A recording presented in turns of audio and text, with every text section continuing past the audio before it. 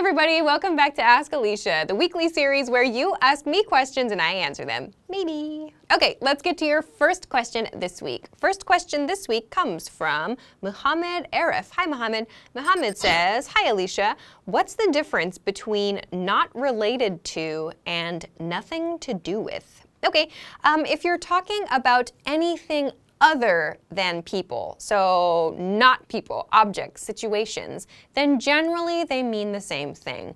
Nothing to do with has a little bit stronger emphasis. Nothing to do with sounds like absolutely zero, nothing. Whereas not related to sounds like a little bit less intense, not quite as strong. Some examples. This question has nothing to do with cooking. This question is not related to cooking. Today's meeting had nothing to do with marketing. Today's meeting was not related to marketing. So both of these example sentences, or both of these pairs of examples rather, communicate the same idea. It's just that nothing to do with maybe sounds a little more intense, like closer to zero. We really want to emphasize no connection at all. If, on the other hand, you're talking about people, not related to and nothing to do with are very different. For example, he is not related to me. He has nothing to do with me. In the first part, not related to, it refers to no family connection with me. He has no family connection with me. He is not related to me. In the second example, he has nothing to do with me. It means there is no connection at all. He's not my friend, he's not my coworker, he's not my family member, nothing. There's no connection there. In the sentence, he's not related to me, however, it just means there's no family connection. He could be my friend or my roommate or my coworker, something like that. But he's not related to me specifically means family member. So when you're talking about people, this is a key difference between these two expressions. Nothing to do with, no connection at all. Not related to just means no family connection. Again, when you're talking about things other than people, however, you can use them pretty much interchangeably. To me, nothing to do with sounds a little bit more like emphatic than not related to. So I hope that this helps you. Thanks for the question. Okay, let's move on to your next question. Next question comes from Gennady. Hello again, Gennady.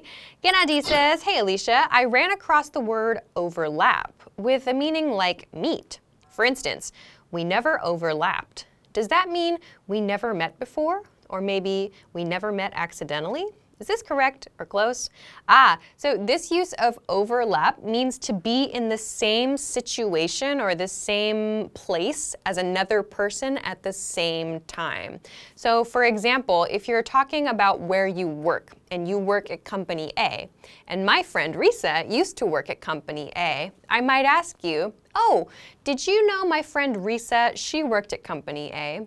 And you could say, yeah, we overlapped a little bit. Or, no, we didn't overlap. So in the yes answer there, it means I worked at company A at the same time as Risa. So you can imagine overlapping being like your work overlapped. So she and I shared the same workspace for a period of time.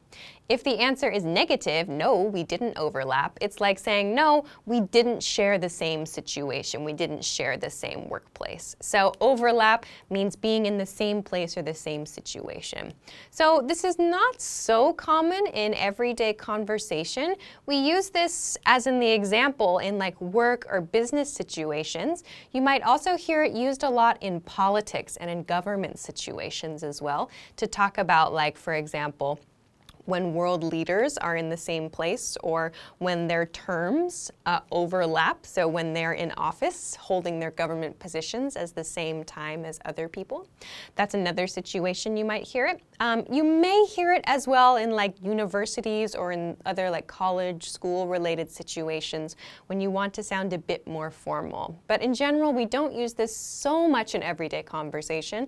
Instead, we might say, oh, I worked there at the same time as your person, or oh, I worked there at the same time as Risa, for example. So overlap means being in the same place or the same situation at the same time as someone or something else. So I hope that this helps you. Thanks very much for the question. Okay, let's move on to your next question. Next question comes from Ruban. Hello again, Ruban. Ruban says, what is the difference between as and while? For example, while I was walking, I ate an apple. And as I was walking, I ate an apple. When do I use as and while? There's no difference, actually. You can use both as and while to talk about two actions that happen at the same time. For example, I ate potato chips while I watched TV. And I ate potato chips as I watched TV. To me, personally, as sounds a little bit more formal, so I tend to use while more when I'm speaking and when I'm writing. Also, I will use while before the main action, and same thing for as. I tend to put the word before the main action. So in this case, for me, watching TV is the main action, and eating potato chips is kind of like the extra action or the bonus action. Of course, for some of you, maybe eating potato chips is the main action. That's fine. But for me, watching TV is the main action. So I usually put that after while or as. Another example. I listened to music while I washed the dishes. And I listened to music as I washed the dishes. So again, in this situation, the main activity is washing dishes. So I place while or as before that, and listening to music is sort of like the bonus or the extra activity. So that comes before the expression. So yes, you can use as and while in the exact same way here to talk about actions that happen at the same time. Again, for me, while sounds a little more casual, so I tend to prefer that a bit more in my everyday speaking and writing. I hope that this helps you. Thanks very much for the question. Okay, let's move on to your next question. Next question comes from Ali Reza. Hello, Ali. Ali says, hi, Alicia. What's the difference between till and until, and how do we use them correctly? Okay, good question. Let me introduce one more item here. So your original question included until and till, T-I-L-L. I want to introduce T-I-L. There are these three different spellings. So you will see native speakers use all three of these, until, till with two L's, and till with one L. So until and till can be used interchangeably. Until and till with one L, I should specify here. We use till, like with one L commonly, in time and distance expressions. For example, it's 10 till 2. You might hear 2 used in this situation, as in it's 10 to 2. But you can use till in that case. Or as in like a time and distance related thing, like when you're traveling. For example, it's going to be another hour till we get there. So that means until, yes, but speakers will often use till, especially in quick speech. So what is the difference here, really? An important difference comes into play when we see T-I-L-L used, that spelling with two L's. So T-I-L-L can actually be used as a verb. To till means like to grow crops or like to move soil, as in farming, like to grow vegetables. And it can also be used as a noun. It's an old-fashioned word that means cash register. So for example, the farmer tilled the soil, or lock the till when you're finished.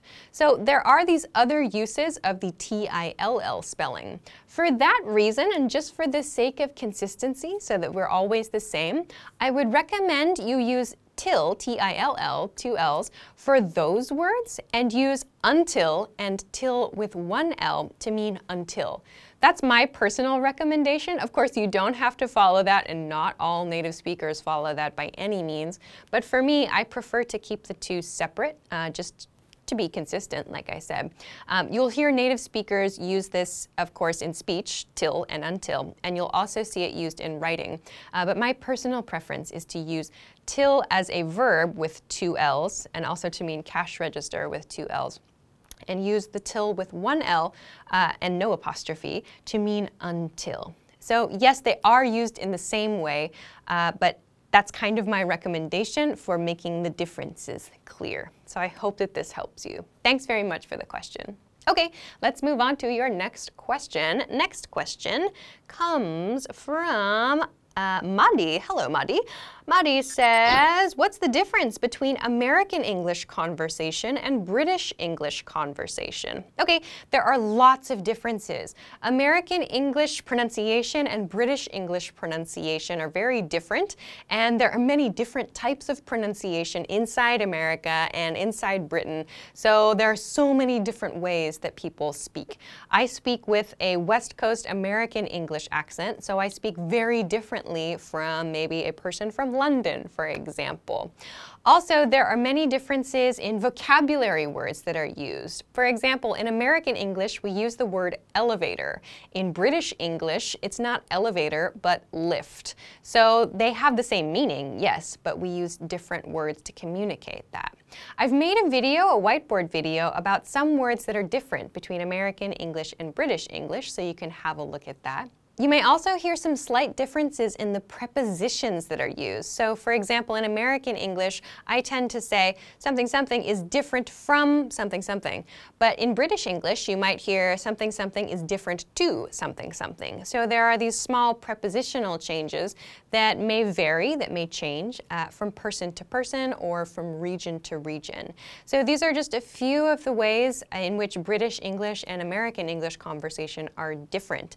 As I said, I speak American English, West Coast American English. If you want to check out some British English, you can take a look at some of the lessons that we have. We have lots of British English listening and some other just regular videos that use British English and talk about British culture too. So have a look at those if you want to know more, and maybe you can compare the way I speak or the way like Michael or Bridget or Davy speaks to the way our British English teachers do. So have a look at those for some more information about British English conversation. I hope that that helps you.